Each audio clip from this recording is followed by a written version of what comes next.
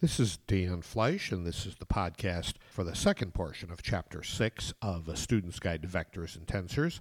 This podcast will cover Section 6.2, which is all about the electromagnetic field tensor. This section begins on page 171 of the text. In order to understand the electromagnetic field tensor, it's important that you first have some understanding of Maxwell's equations and special relativity. So this section starts out with a brief review of the most important concepts within Maxwell's equations, after which there's another brief review of the important concepts of special relativity, after which we will get into the electromagnetic field tensor. I'll do two things with that field tensor. One is to show how you can derive Maxwell's equations from that tensor, and I'll show how that tensor can be used to determine that the field strengths of electric and magnetic fields depend on the motion of the observer. As I said, this section starts on page 171. There's an introductory paragraph which talks about the importance of Maxwell's equations, especially in today's world of wideband telecommunications. Then at the top of page 172, you'll see a listing of the four equations that make up Maxwell's equations. Those are Gauss's law for electric fields, Gauss's law for magnetic fields, Faraday's law, and the Ampere-Maxwell law. Now, if you've studied any electricity and magnetism, you probably realize that there are both integral and differential forms of these equations. It's the differential forms that are most relevant to vectors and tensors. Those forms utilize many of the vector operations talked about in chapters 1 and 2, and it's the differential forms that you can derive easily once you have the electromagnetic field tensor. The four Maxwell's equations are written out in the middle of page 172, and then each one is rewritten inside a box, and there's a short explanatory paragraph about each of the laws. In the lower half of page 172, you see the first one. It says del dot E is equal to rho over epsilon naught. And that means that the divergence of the electric field at any location in space is proportional to the density of electric charge at that exact location. That's because del dot means divergence, E represents the electric field, rho represents the charge density, and epsilon naught is the permittivity of free space, which is the constant of proportionality. If you track the electric field discussion in Chapter 3, this should make some sense to you because you know that the divergence of the electric field has to do with the outward flow of electric field lines. You also know that positive charge serves as the source for those electric field lines. That is, all electrostatic field lines begin on positive charge and end on negative charge. So if rho in Gauss's law for the electric field is positive, the electric field has positive divergence at that point, meaning the electric field diverges from that point. And if rho is negative, it means the divergence is negative, which means the electric field lines converge on that point. At the bottom of page 172, you see Gauss's law for the magnetic field, which is del dot B is equal to 0, which means that the magnetic field always has zero divergence. That must be true because as far as we've been able to determine, there is no such thing as an isolated magnetic charge on which these field lines could begin or end. So magnetic field lines circulate around and around, and they do not converge or diverge. At the top of page 173, you see Faraday's law, which says del cross E is equal to negative the partial of B with respect to T, which simply means the curl of the electric field at any location is equal to the negative time rate of change of the magnetic field at that point. This is an electric field that behaves very differently from the electric field produced by electric charge, because charge-based electric fields, which are also called electrostatic fields, diverge from locations of positive charge and converge upon locations of negative charge. But this field circulates around. It has a curl, and the amount of circulating electric field is determined by how fast the magnetic field at that location is changing. The negative sign in that equation just has to do with the direction of the electric field relative to the direction of the changing magnetic field. A little farther down on page 173, you see the last of the four Maxwell equations. This is Ampere's law, but it's been modified by James Clerk Maxwell. It says del cross B is equal to mu 0 J plus mu 0 epsilon naught times the partial of E with respect to T. What that means is that the curl of the magnetic field, that is, a magnetic field that circles around, can be produced by either, or perhaps both, of two different sources. Those sources are the two terms on the right side of the equation. First one, proportional to J, that J represents the current density at the location, and the constant of proportionality is mu 0, which is called the magnetic permeability of free space. The second term tells you that a circulating magnetic field may also be produced by a changing electric field. That's the partial of E with respect to T, and in this case, both mu naught and epsilon naught appear. That is, both the magnetic permeability and the electric permittivity. Product of those two terms makes up the constant of proportionality in this case.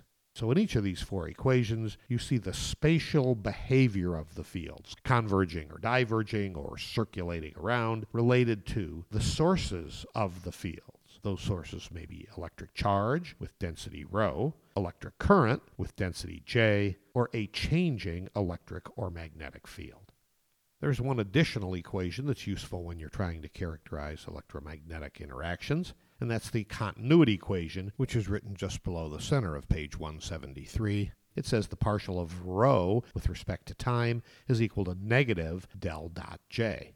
The paragraph after that explains that briefly, simply saying the partial of ρ with respect to t is the change in the density of electric charge at a given location. Well, if the density is changing at some location, it must be because more electric charge is flowing into that location than is flowing out of it. That's what the right side has to do with, which is the divergence of the current density. If that divergence is positive, there's more charge being carried away than being carried into the location, and the change in density with respect to time is negative, which is why there's a negative sign on the right side of that equation. On the other hand, if del dot J is negative, that is, if the divergence itself is negative, that means the charge is converging on that point. So if the del dot J is negative, that additional negative sign makes it positive, and it says the density of charge will increase at that location. Before getting on to special relativity, there's one more aspect of Maxwell's equations that's worth talking about, and that is that you can apply some of the vector operators from Chapter 2 to certain of Maxwell's equations and derive a propagating wave equation from them. The first of those is shown at the bottom of page 173, where I've just taken the curl of both sides of Faraday's law. Again, Faraday's law is that first equation at the top of page 173 in the box. If I take the curl of both sides of that equation, then use the expression for the curl of B from the Ampere-Maxwell law, I get equation 610. And equation 610 says del squared E is equal to mu naught epsilon naught times the second partial of E with respect to time. By the way, I'm going to do a similar operation for the magnetic field. If you're having trouble seeing how to get to equation 610 or 611 from Maxwell's equations, look at the problems at the end of the chapter and the online solutions. They'll give you a hand. On the top of page 174, it explains that del squared in this case is a vector form of the Laplacian operator, and that you can get a similar equation for B by taking the curl of both sides of the Ampere-Maxwell law and then inserting curl E from Faraday's law. That leads to equation 611. The reason these equations are important is that when you compare them to the general equation for a propagating wave, which is written on page 174 in equation 612, you'll notice something very interesting. The general equation says del squared A, where A represents the vector field that is propagating, is equal to 1 over V squared times the second partial of A with respect to time. Compare that 1 over V squared term to equations 610 and 611. As it says in the paragraph following equation 612, you'll see that mu naught epsilon naught, the permeability times the permittivity of free space, must play the role of 1 over V squared. You can derive the velocity of the waves simply by knowing the permittivity and permeability of free space. That works out to be 3 times 10 to the 8th meters per second, the speed of light. Well, the fact that the electric and magnetic field wave equations contain the speed of light within them has had some very important consequences in the history of physics. For one thing, it helped Maxwell realize that light is an electromagnetic phenomenon. It is made up of bundled electric and magnetic fields. But it also had very great influence on Albert Einstein, because he was very intrigued by the idea that the speed of electromagnetic waves is determined totally by these two parameters, the permeability and permittivity of free space, and nowhere in these equations does the relative velocity between the observer and the source come into play. So as it says in the middle of page 174, this put Einstein onto the path that led to the theory of special relativity. If you're solid on special relativity, you can probably skip forward at this point to the middle of page 176, but if you need a little bit of a review, that's given in the next few pages. It starts off by reminding you that the two postulates that Einstein held on to, even when they led to counterintuitive conclusions, were that the laws of physics must be the same in all non-accelerating frames of reference, and that the speed of light in a vacuum is a constant and does not depend on the motion of either the source or the motion of the observer. Some of the consequences of that are described on the bottom of page 174, the important one being that space and time are not separate, but are linked together into a four-dimensional space-time, and it's the space-time interval that is invariant across inertial reference frames. That's explained a bit further on the bottom of page 174 and on page 175, where figure 6.5 shows two reference frames, one primed and one unprimed, and the primed reference frame is moving along the unprimed x-axis with a velocity v. Using traditional physics, that is Galilean relativity, in order to determine what an observer in the primed coordinate system would see relative to an observer in the unprimed coordinate system, you see the equations in the middle of page 175. T prime equals t, that is time is the same in both systems. X prime is equal to x minus vt. Remember, the primed system is moving along the positive x-axis with velocity v. Y prime equals y, and z prime equals z. But if that's the correct transformation between coordinates, then Einstein's second postulate, that the speed of light in a vacuum is constant and does not depend on the motion of the observer, doesn't work. So we need a different transform between the unprimed and the primed coordinate systems, and that turns out to be the Lorentz transform. Before talking about that, at the bottom of page 175 and the top of page 176, you'll see a little discussion about a pulse of light that is radiating outward from a certain location and what two observers would see. By keeping the speed of light the same for both those observers, we get an idea of how to properly combine space and time, and you can see at the top of page 176 that the time term and the space terms have opposite signs. I've chosen to assign the negative signs to the spatial terms and the positive to the time. Some authors do it the other way. Both will give you correct answers as long as you're consistent in making either the space terms or the time term negative. In the middle of page 176, there are a set of equations showing how we're going to use index notation here, where we call our zeroth coordinate x0 ct. There has to be a c in there because we're trying to take time and combine it with space. So just think about the dimensions. That c is a speed, which has dimensions of length over time. And when you multiply that by t, which of course has dimensions of time, the time dimensions cancel and you get length. Then we just assign the indices 1, 2, 3 to x, y, and z respectively. So when we write the square of our space-time interval ds, we get the equation shown just below the middle of page 176, which says ds squared is equal to dx0 squared minus dx1 squared minus dx2 squared minus dx3 squared. Then at the bottom of page 176, you can see the Lorentz transformation. This is the transformation between the unprimed and the primed coordinate system that does lead to consistent results when you hold the speed of light to be constant. You see the four equations for x0 prime, x1, x2, x3 prime, and in those equations, beta is just the ratio of the magnitude of v over c, that is the speed of the observer divided by the speed of light, and gamma is 1 over the square root of 1 minus beta squared. At the top of page 177, you can see the space-time interval ds squared written out using the metric tensor, where it shows g sub alpha beta times dx superscript alpha dx superscript beta, where the metric tensor is the so-called Minkowski metric for flat space-time. The matrix that represents that tensor is shown near the middle of page 177.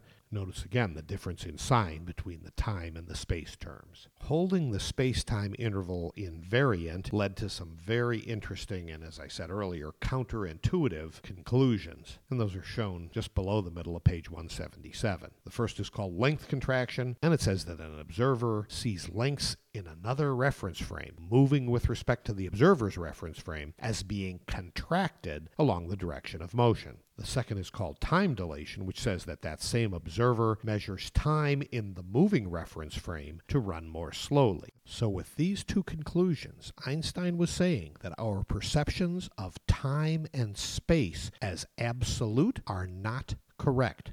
The length you measure for an object and the amount of time you measure between events depends on your state of motion. The third result, called relativity of simultaneity, says there is no universal now. That is, an observer in one reference frame will not agree with an observer in a different moving reference frame as to whether two events are simultaneous.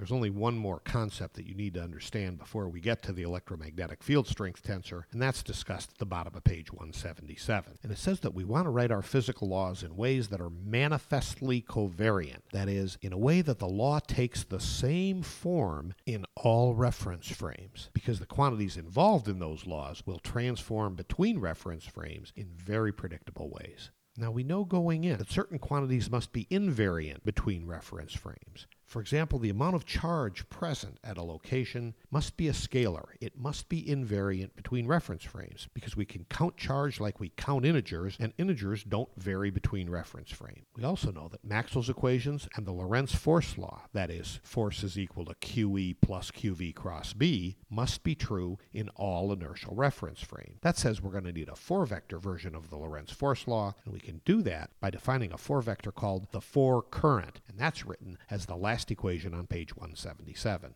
And there you see that the 4 current, J, is defined not just with Jx, Jy, Jz, but also with C times rho, the stationary electric charge density. With that definition for 4 current, we're able to get the tensor version of Maxwell's equations very readily from the electromagnetic field tensor, and the matrix representing the components of that tensor is shown on the top of page 178. I won't read off all the terms. You can see it there as equation 613. And notice that this is the doubly contravariant form of the electromagnetic field strength tensor, which is why it's written as F superscript alpha beta. Notice that in this matrix, the first row and the first column involve the electric field, the diagonal elements are all 0, and the elements in the second, third, and fourth rows and columns involve the components of the magnetic field. There is also a covariant version of this tensor. You can find that by using the metric tensor to lower the indices of equation 613. If you do that, you should get equation 614. Notice that this one is written F subscript alpha beta.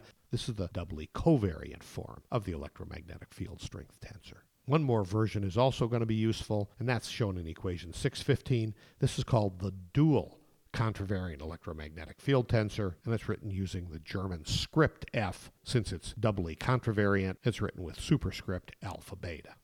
Okay, with the components of these 3 tensors available from the matrices in equations 613, 614, and 615, we can express all of Maxwell's equations using just 2 tensor equations. Those are shown as equations 616 and 617 near the bottom of page 178. Notice in the first, it's the partial derivative of the contravariant electromagnetic field strength tensor on the left side, and on the right side, the magnetic permeability of free space and the elements of the 4 current J. In 617, it's the partial derivative of the dual contravariant electromagnetic field strength tensor, and the right side in that case is 0. Now you may look at those 2 equations and say, okay, but where are Maxwell's equations in these? Well, it takes just a little bit of math to get all 4 of Maxwell's equations. As it says on the bottom of page 178, start out by taking beta equals 0 in equation 616.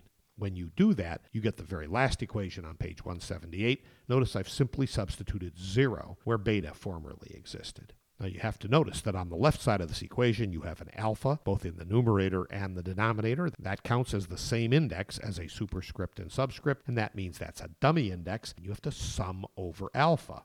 That's done on the top of page 179, where I've also substituted in the relevant elements of the electromagnetic field strength tensor. So you see the partial derivatives on the first equation on the top of page 179, and when you take those derivatives and substitute 1 over the product of epsilon naught mu naught for c squared, you get the equation that the partial of e sub x with respect to x plus the partial of e sub y with respect to y plus the partial of e sub z with respect to z is equal to rho over epsilon naught, or recognizing those partials as the divergence of E is equal to rho over epsilon naught. That's just Gauss's law for the electric field. So by taking the first equation of our 2 tensor equations and setting beta equal to 0, we're able to get Gauss's law for electric fields. The Ampere-Maxwell law also comes about in a very straightforward way, except in this case, we're going to set beta equal to 1, 2, and 3, still using equation 616. You'll see in the middle of the page what those derivatives look like, and notice that on the right side we've simply got the components of the 4 current. Again, you just have to plug in the elements of the electromagnetic field strength tensor, sum over alpha, and you get the 3 equations shown at the bottom of page 179.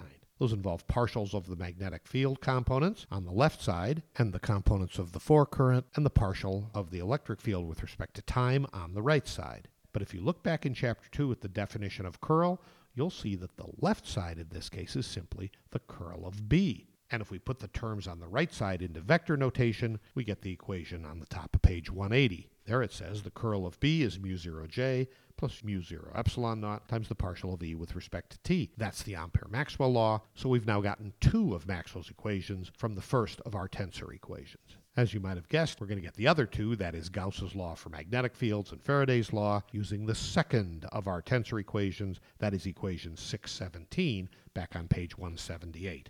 And we're going to proceed in almost the same way. First, we take beta equals 0, plug in the relevant elements of the dual electromagnetic field tensor, sum over alpha, and we get del dot B equals 0.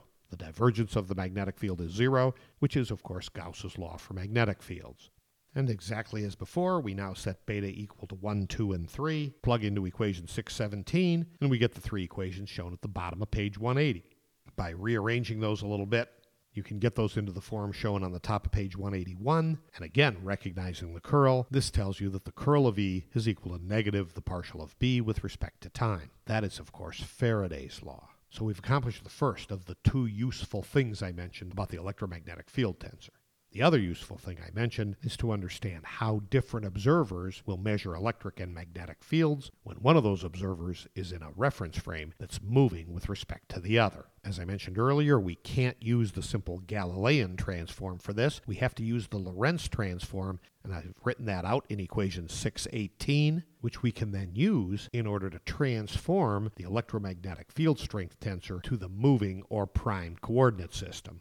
You can see how to do that right after equation 618, where I've written the tensor f prime is equal to A, the Lorentz transform matrix, times F times the transpose of A. This is a form of the similarity transform mentioned in the previous section, and you can read more about that in the peripheral material on the book's website. The bottom of page 181, I plug in A and F and A transpose, and then I did the multiply in two steps on the top of page 182. First multiplying the center matrix by the right, and then multiplying that by the left matrix, to where I finally get F prime as shown in the middle of page 182. I apologize that this didn't fit on one line, so this is a little hard to look at, but if you compare this with equation 613 back on page 178, you'll notice some interesting results. I've written those as equations 619 and 620 on the bottom of page 182. First of all, it says E sub x prime is equal to E sub x. That means the x component of the electric field is the same in both the moving or primed coordinate system and in the stationary or unprimed coordinate system.